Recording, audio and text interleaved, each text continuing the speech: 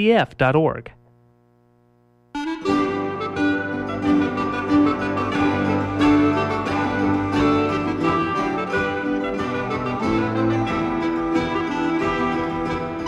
Good morning and welcome to Talk of the Towns here on WERU. We try to go beyond the headlines to make sense of the issues facing Maine communities, to share what works, to seek alternative solutions. Talk of the Towns is produced with support from Cooperative Extension, the major educational outreach program of the University of Maine, with offices statewide.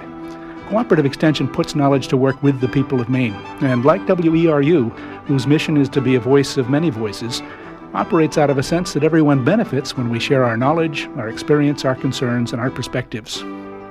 We're about to practice the magic of community radio, in which those of us in the studio and you who are listening create a dialogue that we hope will be of benefit to our friends, our neighbors, and colleagues. I hope you'll stay with us for the next hour and talk of the towns. In Maine and elsewhere, we're seeing a growing interest on the part of local farmers and consumers to establish face-to-face relationships through farmers markets, community-supported agriculture, and farm stands.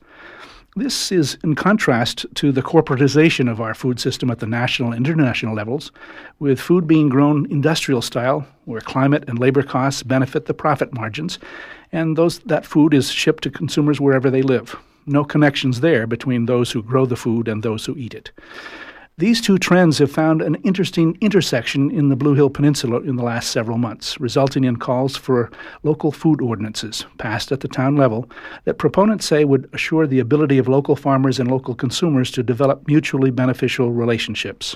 On this morning's program, we'll learn more about the local food ordinance proposals, along with some practical advice on how both producers and consumers can make sure that locally prepared foods are safe for all. Our guests are Heather Retberg of Quills End Farm in Penobscot, Ruth Sullivan of the Halcyon Grange, and Jason Bolton, a food safety educator with the University of Maine Cooperative Extension. Later in the program, we'll hear from State Representative Walter Kumiega of Deer Isle, who's proposed state legislation addressing some of these topics. So I'm glad to welcome Heather Retberg, Ruth Sullivan, and Jason Bolton to our studios here. First, we'll start with Heather. Tell us a little bit about yourself and Quills End Farm. Well, my husband and I operate Quills End Farm in Penobscot. It's a 100-acre farm. It's pasture-based, meaning that we raise most of our animals seasonally in terms of harvesting them, that we're really paying attention to the health of the soil and using the animals to help us increase the fertility of the land. Our farm had been abandoned for about 30 years, and soils had grown acidic, barns had fallen into the ground, so we're really starting from scratch in terms of that. But we raise grass-fed beef and lamb, pastured pork, eggs, and then we have 4 dairy cows, which my husband milks by hand, and I have 2 dairy goats, which I also milk by hand. And what would you be doing if you weren't here at the radio station this morning? I'd be home educating my children. Okay. Hi, guys. So 2 children? I have 3. 3, okay. And Yeah. so they're homeschooled, so part of your work is to bring them up. And do you use the farm as an educational tool or a setting? Yeah, and it's certainly, when we came to the decision to homeschool, we were living right next door to an elementary school and raising animals, and had this kind of contrast of seeing the kids on the playground and our own children playing in the stream. And sort of that image is very much what farming and homeschooling work together in such wonderful ways, and that was really, a formative part of why it made sense to homeschool, because we farm. Great. Yeah. Ruth Sullivan, tell us a little bit about your background and how you became interested in the Grange, and maybe we'll keep you on for just a minute and talk about the history of the Grange, because I think it's really a fascinating story. Sure. Hi, my name is Ruth Sullivan, and I live in Blue Hill.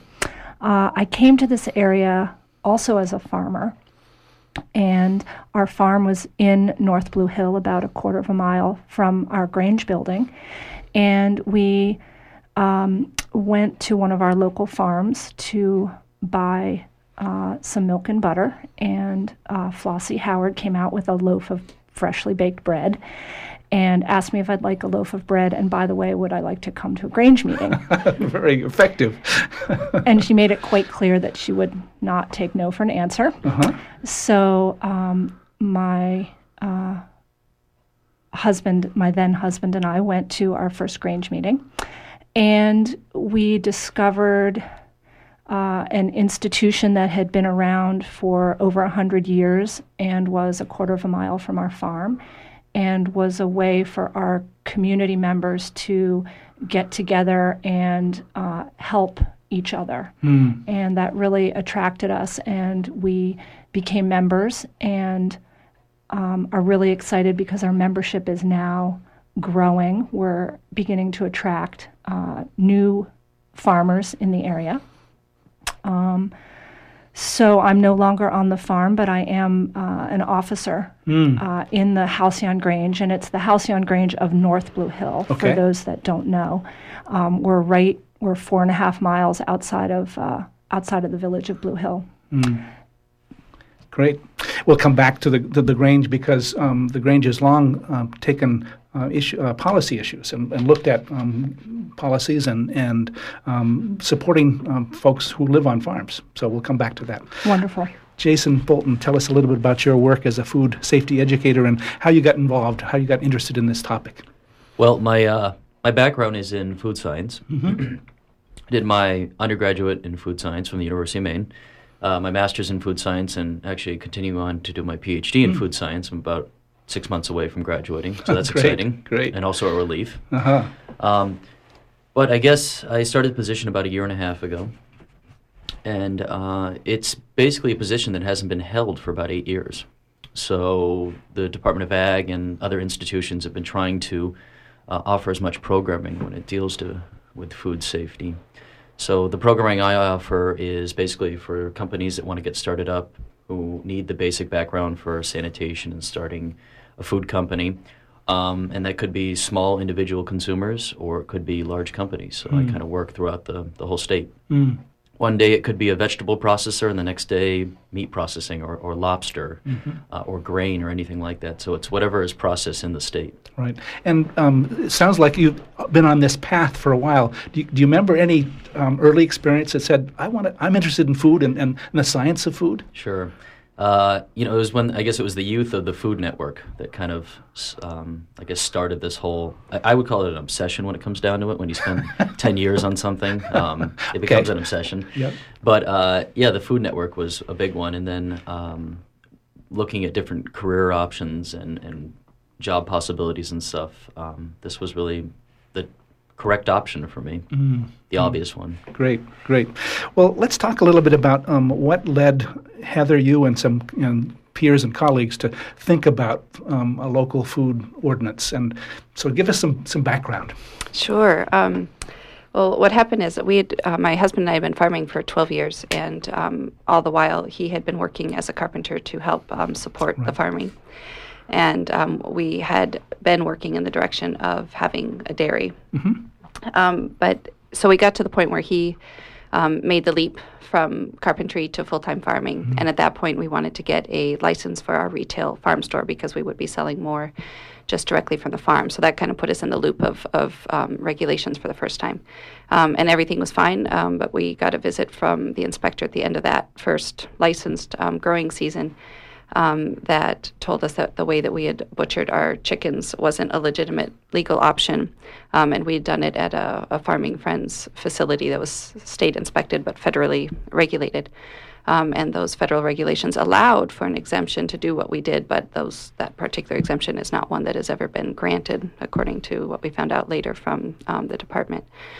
And then several weeks after he told us that the way we were butchering chickens wasn't a legitimate option, he came back and had noticed that people were also buying milk from the farm store, and that those rules were also going to be looked at differently, and delivered us a letter that said effectively we could no longer sell milk directly to our customers unless we became licensed milk distributors. 5 years prior, we had called the Dairy Inspection Services and asked what we would need to do before we built a barn or bought cows to make sure that when we were operating on just the farm income, that we would not have any surprises that would really damage the farm business. So at that time, the Dairy Inspection Services told us that as long as we were selling directly from the farm and not advertising, that no license was required, and that further there were only 2 inspectors, and if we only had a couple of cows, they would never come down our driveway. But that was the legal way to operate.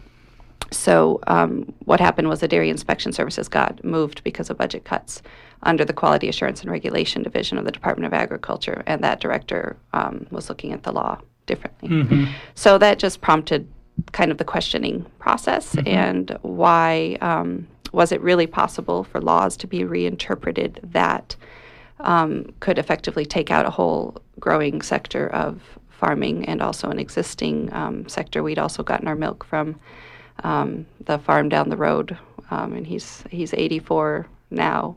He certainly wouldn't comply with regulations because he's milking on a wooden barn floor. And anyway, so that it prompted that whole questioning process about how these rules were being made and who was making the decisions. And the more we interacted with the department, the more it became clear that the decision-making was going right up to the federal level very quickly.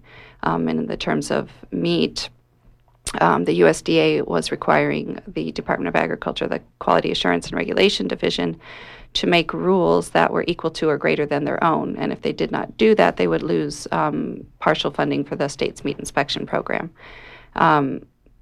That when we went through the series of hearings in Augusta, that just struck us as very, very wrong, that when we were selling food in our community, that our Department of Agriculture was basically being used as an agent for a federal system of regulation that where we weren't selling across state lines really shouldn't come into play in local agriculture. So because we went through this hearing process and talked to the Committee on Agriculture, Conservation, and Forestry, and because we talked to the department and both had essentially told us that their hands were tied because of funding, we felt that going to our communities, which is where we are growing food, which is where people still understand farming, that was where we also have the constitutional rights to govern our food, and that was the place where we should ask people to do it. And in both Penobscot now and in Sedgwick, with the first town on March 5th, that's exactly what the towns have voted to do. So tell us a little bit about the ordinance themselves. What does the ordinance say? Well, essentially what it says is that the federal regulations and state regulations, as the system is now set up, are constitute a usurpation of people's right to choose the foods that they wish to eat, the foods that they wish to grow, the foods that they wish to buy. And by exempting face-to-face sales between anytime it's community food that's being grown by the community or prepared in the community for the community, that those are foods that people within the community have the right to govern. So it exempts face-to-face sales from a farmer or a home food producer to a patron. And it also exempts community suppers, church suppers, grange functions, any kind of community social event where food is being prepared in a home kitchen and served to the public. Okay. Ruth, how did you first hear about this as a Grange member? Well, let's see. I heard about this from two different angles. I heard about it personally because I am a customer of Phil and Heather, and I heard from them that they were worried about their ability to sell raw milk, and there were some changes made to the way we purchased that milk. We signed contracts, and so I began to talk with Heather about what was prompting this. And then at the same time, we began to hear that across the country, there were some instances of church suppers and fundraisers getting closed down because the foods were being prepared in home kitchens. And that prompted some conversations at the Grange because we've, as an organization, we've been around since 1898, and one of the things that we do is put on baked bean suppers to fundraise for people in our community when they have no insurance, when they have medical bills. Unfortunately, more and more people are getting sick with horrifying problems that are extremely expensive. And so we've always, at the Grange, tried to help our neighbors. And one of the ways we do that is by having baked bean and casserole suppers.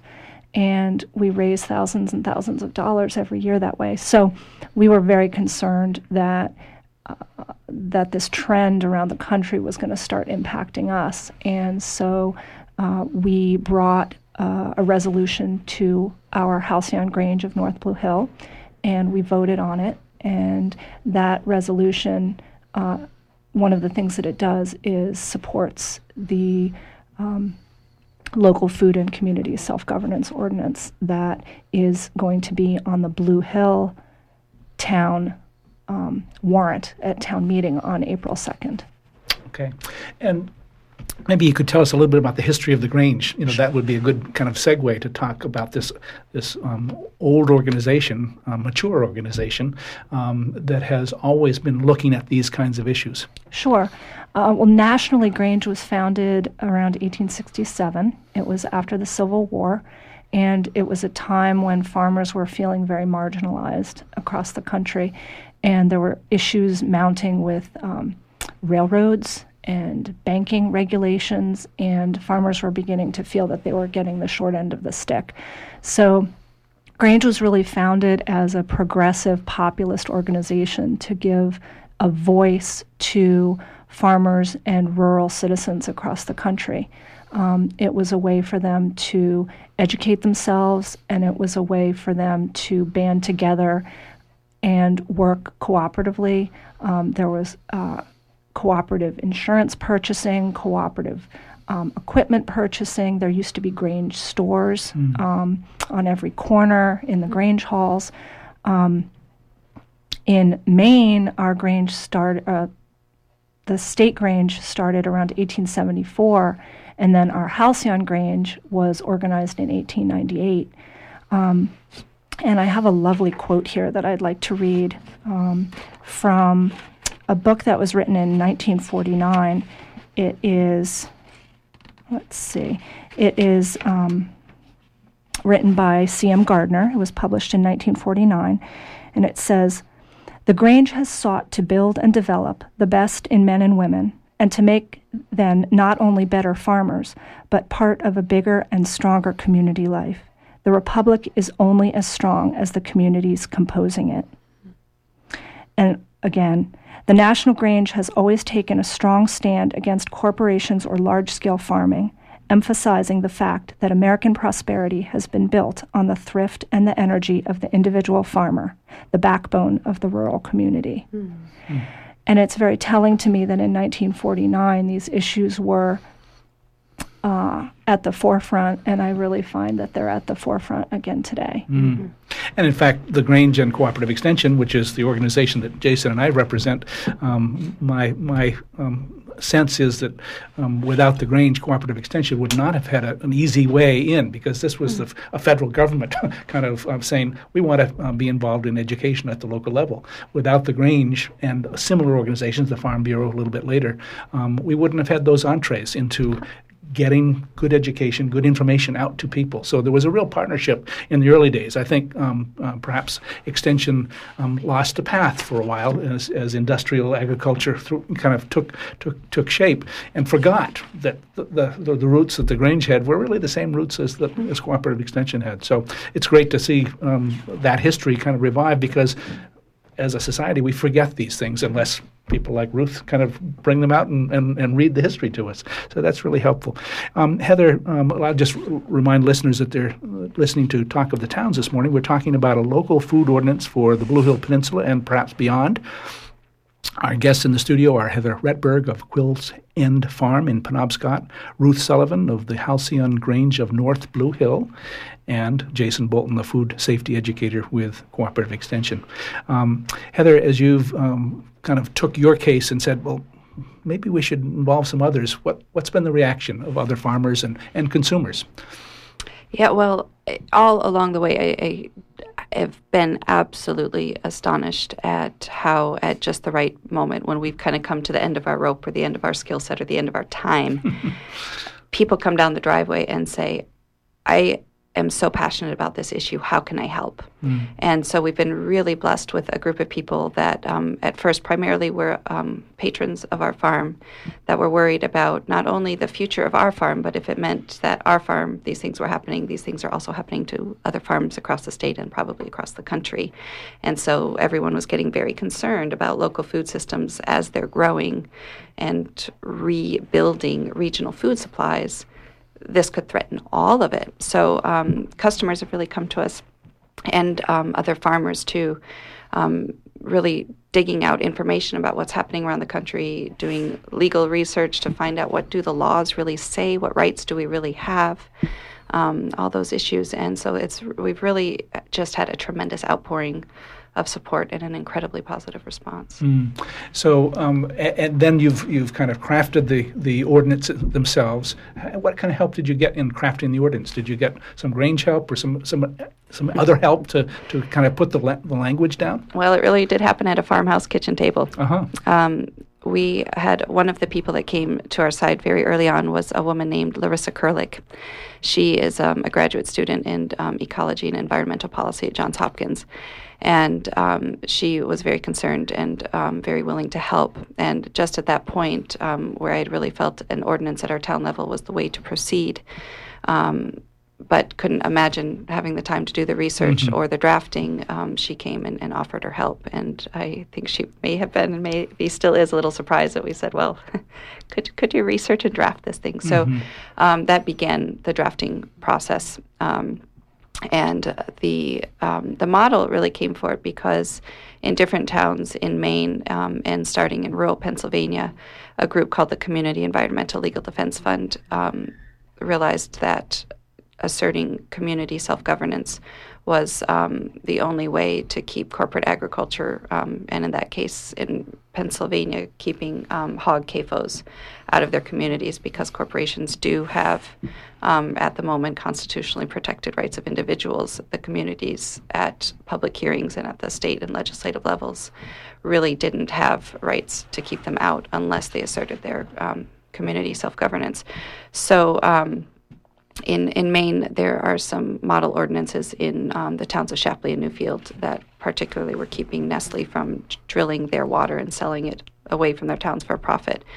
And we have consulted with CELDEF along the way, but have taken the ordinance in a slightly different direction as the pressures that come through the agencies from the corporations are really different in the farming world, where in the case of the environmental world, they're really the corporate pressures and the corporate power says deregulate.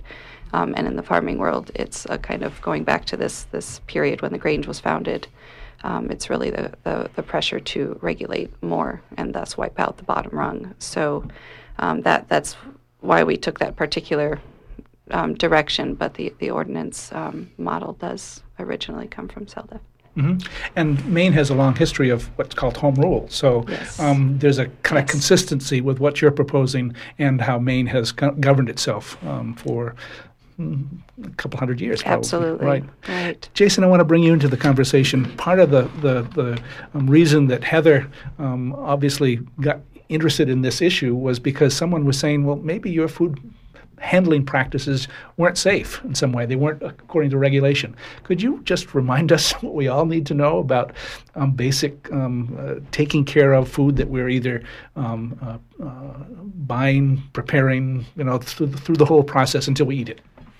That's a big thing. Yeah, that's a big question. Big question. But eyebrows just raised. Break it down into what and we also talked about where people said, well, what about church suppers too? So there's some basic things that we all need to keep in mind without talking about the regulations, because we don't have someone here who's a regulator, so we won't go too far into that. But some of the basic practical information that we need to keep in mind. Yeah, I think the foundation of any food processing, whether you're talking about small farm processing or large corporate processing, is sanitation. When something goes wrong, when there's an outbreak or something like that, it usually comes down to sanitation, whether it be personnel or private sanitation amongst employees, the sanitation of where something is slaughtered or processed, or the facility itself. I think it all comes down to sanitation. Everything else builds off of that. So that's where you need to start. This is simple things like making sure, everyone who is doing any food handling washes their hands. And this is both when you're talking about processing or a church supper. When those type of things are thought of, when you make sure you separate things, vegetables and meat and processing equipment with those, raw and cooked, that's an individual, like again, small processor and also a large corporation. They have to all think about the same thing. Just different scales. So like, for instance, at home, when I'm using my cutting board to get the chicken ready to go into the pot, I shouldn't use that same cutting board for the vegetables I'm putting together in the same pot without really cleaning that. Absolutely. They always say, separate your raw from your cooked and so forth. And that's just really, I guess, another hurdle. And the way I say that is in food processing, you want to incorporate as many hurdles for foodborne illness to occur. Basically meaning, if you make sure you clean everything, but you also separate things, there's two different hurdles that this microbe or whatever that causes this foodborne illness is going to have to jump over in order to get you sick.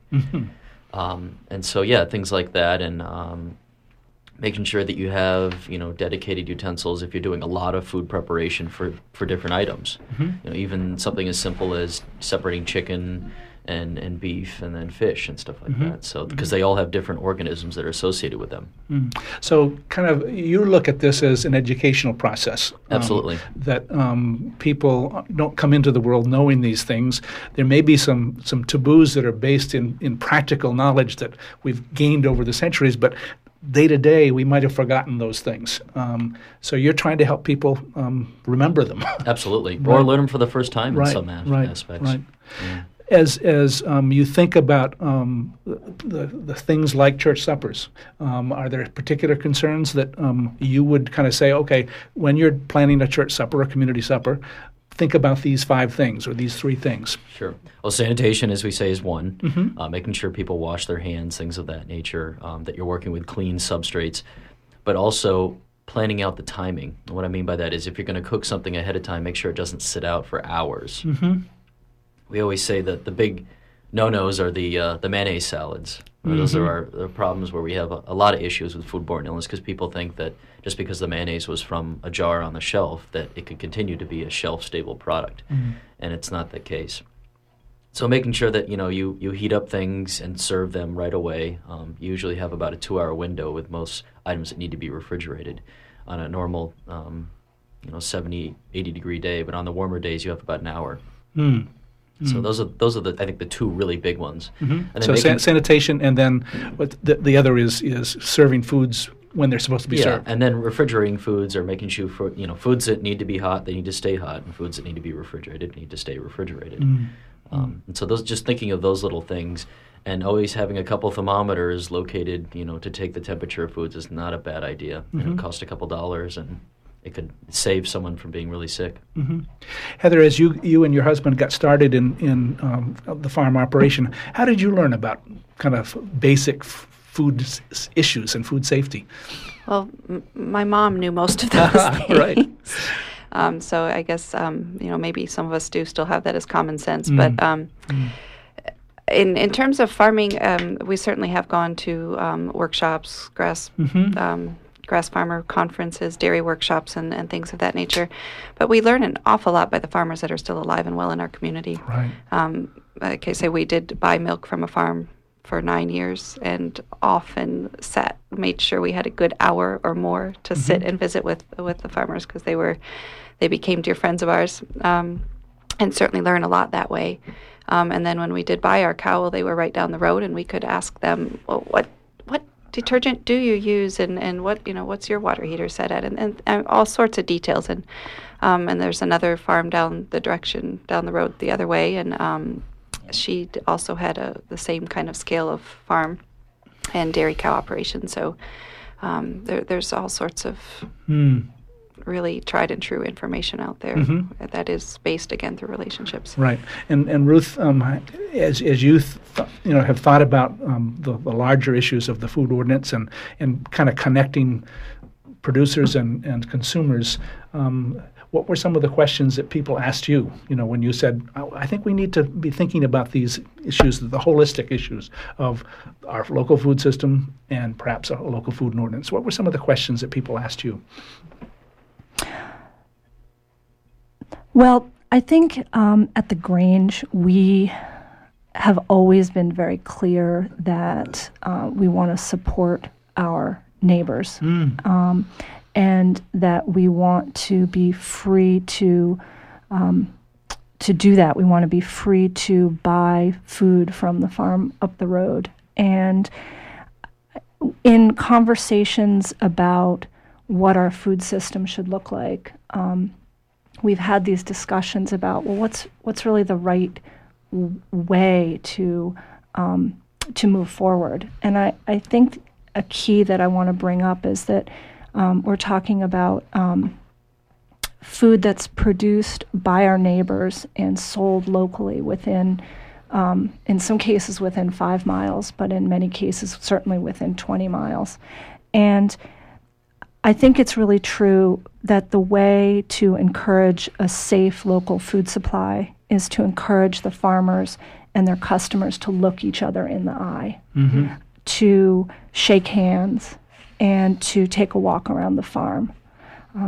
They take a walk around the farm, they talk about what they smell, they talk about what they see, they talk about what they hear, and we want to build that relationship, because as soon as you can do that, as soon as a customer and a farmer can do that, they build trust. And we believe that citizens in our community, and this may not be true for every community, I want to stress that, we are very lucky. In our community, the Grange is quite confident that our citizens and our farmers can work with each other, look each other in the eye, educate each other about what we need to know to make informed decisions about what we want to eat and where we want to buy it. And as you think about that connection, if you were a farmer or you were a consumer, what would be the logical end of that conversation? Let's say you smell something when you're walking around the farm. How would you imagine that conversation to go so that you as a consumer understood that smell was related to XYZ process and yet the food was still safe? Absolutely. Well, I think it's just a matter of, it's hard for me to answer this because I've been on both sides of this. I've been both the producer and the customer. Right. So forgive me if I need to think about this for a moment. I think we're all very disconnected from where our food comes from. Even those of us, even customers and consumers like myself, where I buy so much of my food locally. I'm no longer producing it myself, and therefore I'm somewhat removed from the processes. So I think part of it for most people is getting exposed to what it really means to grow our own food, what it looks like when you pull a carrot out of the garden and there's still dirt on it. Right. Or, oh my God, what's that thing? Well, it's celeriac root. It's really ugly. And most people have never seen it before or thought about how to cook with it. So when you start walking around the farm, you see new products that you may never have seen before. You see the animals out on pasture. You get to look into the barn. You get to watch milking and see how the pails are cleaned and how the milk is handled. And you get to watch how the animals are behaving and how calm they are. And there are just so many things about a local scale farm that are so eye-opening and so phenomenally beautiful that, I feel really lucky to know where almost all of my food comes from. And I have a chance to walk around and ask questions and find out, well, what do they do with the manure? And what do they do about pest issues? And what do they do when there's a problem with one of the animals? And like I said before, it just really builds a level of trust. Right, and it suggests that the consumer has to take as much responsibility as the producer in asking those Absolutely. questions. And so that's where folks like Jason come in, or other sources of information, so that consumers get to ask those kinds of questions about, well, how is this produced, and what safety do you take, and what safety do I need to take, what precautions do I need to take in making sure that when I put my food on the table, it's safe for my family to eat. Yeah. Well, let's just remind our listeners that you're tuned to Talk of the Towns this morning. We have some guests in the studio who are helping us with the topic of a local food ordinance for the Blue Hill Peninsula and beyond, and we're going to get to the beyond part in just a moment. Heather Retberg is with us from Quills End Farm in Penobscot. Ruth Sullivan is from the Halcyon Grange of North Blue Hill, and Jason Bolton is a food safety educator with University of Maine Cooperative Extension. We're going to open up our phone lines in a little while. Perhaps you have questions or comments or suggestions to help us with this topic about a local food ordinance. But right now we're going to go to State Representative Walter Kumiega from Deer Isle. And Walter, welcome to Talk of the Towns. Hi, how you doing? Good. Are we finding you in Augusta this morning? No, actually, I'm in Sunshine at the Haystack School, doing my other job, which is a carpenter. Oh, great. So I'm sitting on the deck in the sun, got a water view. Yeah, it's a lot better than being in Augusta. Pretty good, pretty good. Well, Walter, you've been following the local food issue both as a candidate for the legislature and now as the representative for District 36. Is that right? Yep. Tell us a little bit about the legislation that you've proposed and how it relates to these local food ordinances that are being proposed in the Blue Hill Peninsula area. Well, I put in two bills that relate to it. We had public hearings on them earlier this week, last Tuesday. One is LD 330, which is very similar in wording to the local food ordinance. It just applies it to state law. And then the other bill is LD 366, which contains more strict raw milk and permits direct sales of raw milk by an unlicensed producer directly to consumers. So basically, the legislation they're proposing in both cases is really meant to back up what's happening at the local level. Yes. Right. Yep. And then back off a little bit on some of the state regulations. Mm-hmm. And what's been the reaction? You said you had hearings this last week, I believe. Heather, were you at those hearings? Right. Yeah, I was. So, Walter, tell us a little bit about what you learned in those hearings. Well, I learned that there's a lot of people on both sides and in the middle. Mm-hmm. And it's unfortunate that we're in a part of my testimony was on one of the bills was when you have small farms pitted against smaller farms, big agriculture wins, and we do have a little bit of that. I mean, there's some fear amongst what for Maine is a medium-sized farm, but for anywhere else in the country is still a tiny farm. Somebody with maybe 40 cows or something are afraid that if there are smaller producers that are unregulated, it could cause, and somebody gets sick, it could cause a backlash that will negatively affect their business. I guess the other thing we thought is that there are a ton of regulations that it's really hard to get a handle on really how much regulation there is. And as Heather mentioned at the beginning of the show, it's not just the regulation, but how regulations are interpreted. Yeah, that's a lot of it. Mm-hmm. The other thing is the Agriculture Committee is very interesting. I mean, we've got some people there. Peter Edgecombe, who I believe in his 70s, he's the co-chair of the committee. He's from Caribou. And he mentioned that up until he went to college, he had never tasted cold milk. Yep. He grew up on a dairy farm, milked cows himself, and they would drink the milk warm. And once it was cooled and skimmed, they fed the skim milk to the pigs. Mm-hmm. So, and he says, how am I still alive? This is so dangerous. Well, it relates to the some of the comments earlier in our program that a lot of knowledge is passed on generation to generation, a lot of information, and so that those old kind of techniques have been kind of obscured by the pace of modern life and the fact that we usually aren't drinking milk that's produced locally. We're drinking milk that's produced somewhere else and shipped to us. So we don't have that relationship that Ruth Sullivan was talking about with our local food or our local farmer or our local producer. So Walter, what's the next steps in these two bills? What will be happening next? Well, there's a work session scheduled for next Thursday, the 31st. And what does that mean? What does a work session mean? That's where the committee, they'll consider amendments, they'll consider the bills. I mean, the work session is where the work happens. Mm-hmm. The committee will decide ultimately if it's going to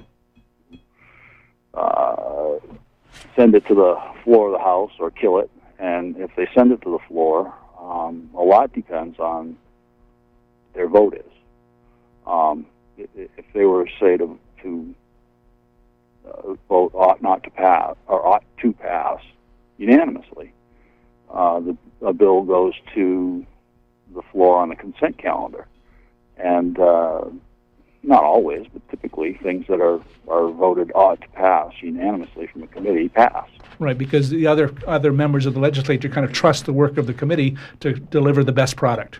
They do. Right. And by the same token, anything that's voted unanimously ought not to pass doesn't go any further. That's the end. Yep. The bill dies. So do you sense that there may be some changes to either of these bills as they make their way through the work session and before coming to a floor vote? Yes. I think the committee, they heard a lot of concerns at the public hearing. They're going to want to address at least some of them.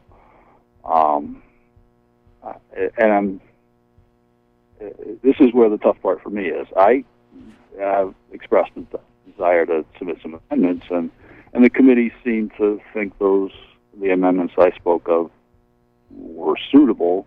I don't know if they go far enough to answer all the concerns. I'm going to propose language, and we'll see what happens. It's really the great unknown now is, do I compromise enough by compromise, I guess I mean weaken the bills enough to make sure they get passed and we get somewhere, or do I kind of stick to my guns and risk not getting anything done? Right. Well, as someone said to me last week, they're quoting someone else, it may have been Will Rogers, something about the legislature is a little bit like making sausage, and it's not a pretty sight. Oh. Yeah, that's probably an understatement. So if people are interested in these two bills, they could contact you if you're, especially in your district, but their own legislators. They can attend the work session, I believe, but they can't participate in the work session. Is that right? That's right. I mean, the committee, there will be a lot of people there who will participate at the invitation of the committee. Okay, yep. That's the way. So, I'll be there, and they'll probably ask me to speak on my amendments, I hope. And I imagine the gentleman, Hal Prince from the QAR, will be there to answer questions, and probably a few other people that were at the work session will be there. Great. So keep tabs with that. Anything that you'd like to say? Why did you sponsor these bills? What was behind them for you? For me, it's mostly me and people in my district. It's mostly as a consumer. Mm-hmm. You think about the district that I represent. There's not a lot of farms there. It's a lot of rock. It's a lot of fishermen and a lot of rock. It's pretty hard to farm in Stonington. I mean, there are a couple of people that do. There's a guy who makes some wonderful goat cheese down there, but it's not. And goats don't. They like grass, but they don't mind rocks either to walk around on. But yeah, it's more as a consumer, and most of my constituents, people that I talk to campaigning, kind because they weren't my constituents at the time, but they were very interested. And this was one of the things that I had kind of had in mind to introduce the legislation last summer. And people were very interested in local food. It's very popular. The Quills End Farm delivers to Deer Isle. There's a hugely popular farmers market in Stonington. There are farmers markets in other parts of the district that are very popular. So. Great. Well, thanks for taking time from, I guess you're carpentering today rather than legislating, and I'm not going to ask you which is more satisfying. You'll discover that over your career. But thanks so much for being with us this morning. All right. Thanks. Thank you. Sure. Thanks for your time, and happy I could participate. Great. State Representative Walter Komiega from Deer Isle speaking to us on Talk of the Towns. We're talking about a local food ordinance. We'll open up our phone lines now. If you've got questions or comments or actually want to share your experience around the need for a local food ordinance, give us a call, 469-0500 locally, or 1-866-625-9378, and you can participate in Talk of the Towns as we talk about our local food ordinance. Go ahead. We have a caller. Go ahead with your question or comment, please. Good morning. This is Yo in Tremont. I've been looking forward to this program. Chemical companies have become the de facto health department in this country. Corporate government paints with a broad brush. What's good for DeCoster Farms is good for everyone. They call it food safety, but the real agenda is eliminating any threat to industrial control over all food. Part of the problem is there's no distinction in the debate between different types of contamination. To industry, contamination is biological, E. coli, salmonella, both fostered by large operations, which then use poisons to kill microorganisms. To small farmers, contamination means poisons, oils, metals, radioactivity, GMOs. No one wants biological contamination, but chemical contamination is fast becoming mandatory, intended to push organic methods out of our food future. Can local ordinances to protect citizens' right to pure food prevail against corporate government? Thanks so much for running this show. Okay, thanks for your comments this morning. Well, let's take another call, and then we'll have some discussion among our guests. Tell us your name and where you're calling from, and then go ahead with your question or comment, please. First of all, I'm Laura from Penobscot, and I'm calling. I have two comments, and also thank you so much for this opportunity to remind everyone about the 500,000 chickens that were recalled a couple of years ago, which was, from my perspective, the way they were treated, the salmonella breakout. And then the other one that I would like to mention is about the GMO labeling laws that we have, which are non-existent, that if our government is so concerned with our safety, then why do we not have labeling laws that allow us to make informed choices about genetic modified organisms? It's more about a copyright than it is about food safety or feeding the world, because if these organizations were about feeding the world, then we wouldn't have starvation. But it's more about owning food. And so what's happening with these small farmers is that it's a David and Goliath from my perspective. And so any comments that can be made over either one, the GMO or the egg recall, would be welcomed. And thanks again for the comments. Okay, thanks for your call this morning. Heather, some reaction or comments? Yeah, well, just on the labeling thing, I think that just tying into Representative Komiega's comments about compromise once these bills go forward, where absolutely we think that the full disclosure is very important. People should know if they're buying food from a farmer who does not hold a license with the state. But I would so strongly object to anything that would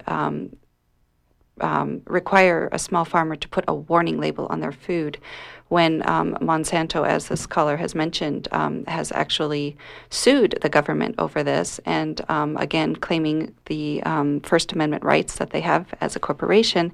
They said they have the right to not speak. Those aren't rights that small farmers are going to sue to gain, but I do believe that we should not be legislated to warn people about being able to eat real food. Jason, I noticed that when the first caller was talking about that corporations are only concerned with one kind of contaminant. You had your eyebrows raised, so I want to invite you to give some feedback as well.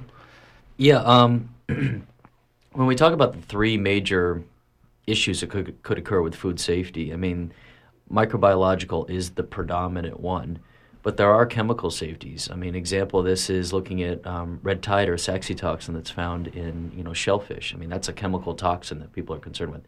I understand the caller definitely, the ones you hear about are the E. coli 0157H7, the Salmonella, Listeria. Those are the big ones, and those are the ones that affect a lot of people. But I have to say, at least federal government and state government does look at physical hazards too. It's one of those things built into safety HACCP plans and things that you look at rocks and stones and metal particulate. Mm-hmm. You mentioned that concept of a HACCP procedure or plan. Would you just let our listeners know what that is and who's involved in those kinds of planning? Sure. There are three, I guess, crops that you have to have a HACCP plan for when you're producing. You have your meat and poultry, you have your seafood, and you have your juice, and that's vegetable and fruit juice. And HACCP stands for just... HACCP stands for Hazard Analysis Critical Control Point. It's basically a way of looking at processing. What's the worst thing that could happen in your processing, and being able to look at and control those particular aspects of processing, whether it's talking about heating or cleaning or cooling. That's basically what HACCP does. It was originally started by Pillsbury, NASA, and Natick Labs in Massachusetts to look at safe food for astronauts. That's interesting. That was adopted in the mid-'90s. Uh-huh. So part of your work and some of your colleagues is to help people understand what that process would look like and how they could guard against those concerns. To break it down so it's not such a scary entity, because it's a lot of paperwork. That's what it comes down to. And so my job is to come in and say, if you need help, I'm here to help. I can't write it for you, but I'd be happy to sit down with you sometime and work on it. Great. We have a couple of other calls. Go ahead and with the first caller, give us your name and where you're calling from, and go ahead with your question or comment, please. Good morning. This is Michael from Stonington. Good morning, Heather. Good morning, Michael. I think there's a double irony here, which is really palpable. Most of America's foodstuff is produced from and by agribusiness, and they have basically amassed track record, which is less than enviable, to put it lightly. 1.8 million pounds of hamburger recalled, spinach recalled, eggs. It's the stuff of legend, and they are, of course, all heavily regulated. They are actually besotted with regulations, and so the way that a lot of families like ours seek to ameliorate what we perceive as a threat from this is several ways. We grow our own garden, but the other thing is we go and buy a lot of our food stuff from small farms like Quills End Farm and King Hill Farm in Penobscot, and so what's happening is that they are trying. We buy from them because we feel safe buying from them. I mean, I've never told this to Heather directly, but I think we feel that Heather and Phil and Dennis and Joe are a part of our extended family. We know them by name. We meet their kids. The way I feel is that Heather would no more sell us tainted food than she'd give her own kids tainted food. And so there's an implicit trust here that we have as producer and consumer, which is also palpable. And we feel we are relieved then from the strain of not knowing whether we're buying our hamburger from someone 3,000 miles away who produces it at 25,000 pounds at a time and doesn't really care in a lot of cases where it goes or who eats it or what kind of shape it's in. And so to try and levy these regulations that these sloppy agribusiness people operate onto the small farms that we trust with our food it's doubly absurd. It's absolutely doubly absurd. These people are selling to their neighbors. Same thing with Grange suppers. I mean, the Grange or your local church, they can't have a supper feeding all the people they live next door to and poison them. The whole thing is preposterous. It's government regulation totally out of control, and we need to get a handle on this and put this thing back in perspective. And thank you very much for having this show. I'll let the next caller on, and keep at it, Heather. Thanks, Michael. We're just trying to maintain the sense of the proper fitness of things. Great. Thanks so much for that call. We have one more. Go ahead with your question or comment. If you'd give us your name and where you're calling from, that helps. Thanks. Hi, this is David. I'm calling from Brooklyn. I'm happy to have been able to vote for Walter, and I really support the work he's doing. I'd like to, and in addition to the work that Quills End is doing, and folks are bringing this. Just a second, I can turn right. I think we'll hope that we can hear from that caller another time. Thanks very much for trying. 469-0500 or 1-866-625-9378. Well, people are certainly interested in the topic. The local food and ordinance is going to Blue Hill on April 2nd. Is that right? And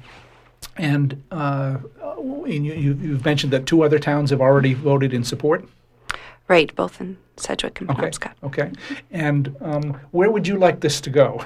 If it's successful in these several towns, how would you like to take this forward? Well, I certainly did not get into this work because I was an activist looking for a cause, and right. Certainly wouldn't consider myself that otherwise. But I wouldn't like to take it any farther. I would love it if people can adopt this work and look at the laws in their own municipalities and their own states and be able to protect their own regional food systems.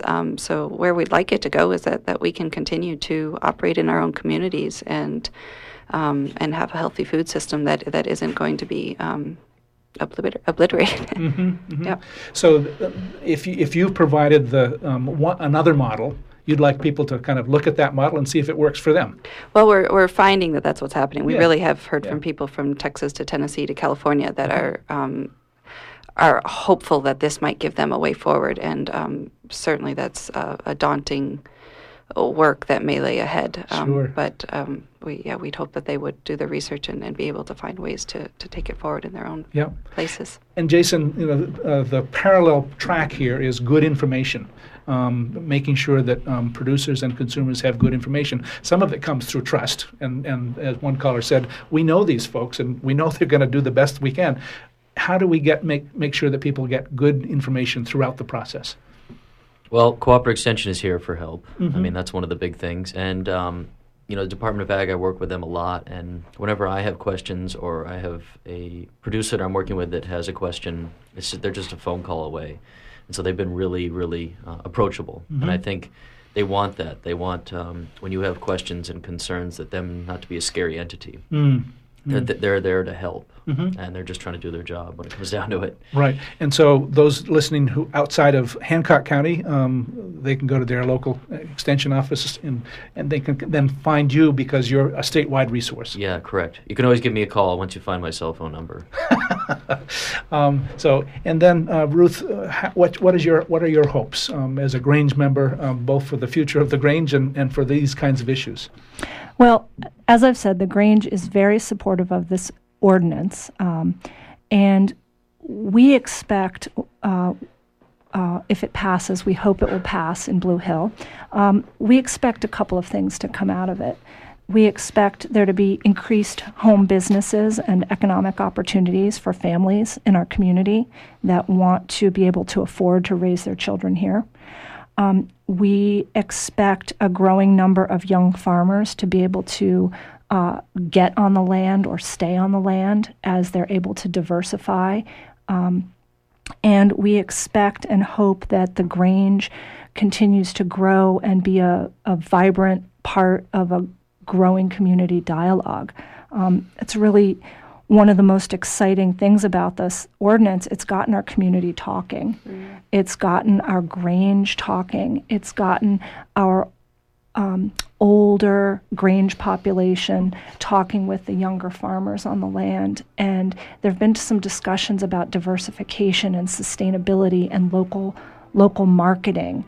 that have been really exciting. So we hope that this gives our community a sense of ownership over these food issues and continues to create vibrant dialogue. That's one of the most exciting things to come out of this. And I would applaud all of you for helping people understand that this is a conversation, and we're trying to have these conversations throughout at our local kitchen tables, in our Grange halls, in our town halls, and in education centers. We're all trying to work on these kinds of issues. So thanks for being part of it here on Talk of the Towns. We've come to that time when I want to remind you that this program was produced with support from Cooperative Extension and the Hancock County Extension Association. With offices in each county, Cooperative Extension is the major educational outreach program of the University of Maine.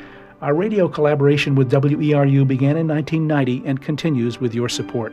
Join us from 10 to 11 on the second and fourth Friday mornings of each month for Talk of the Towns.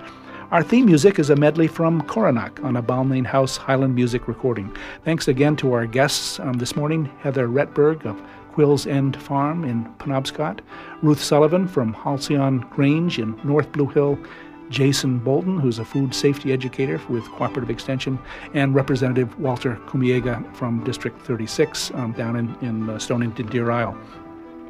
Thanks to those of you who listened and called in with your questions. Thanks to our underwriters, Joe Mann for engineering our program, and stay tuned for On the Wing with Joel Raymond. This is Ron Beard, your host for Talk of the Towns, wishing you a good morning.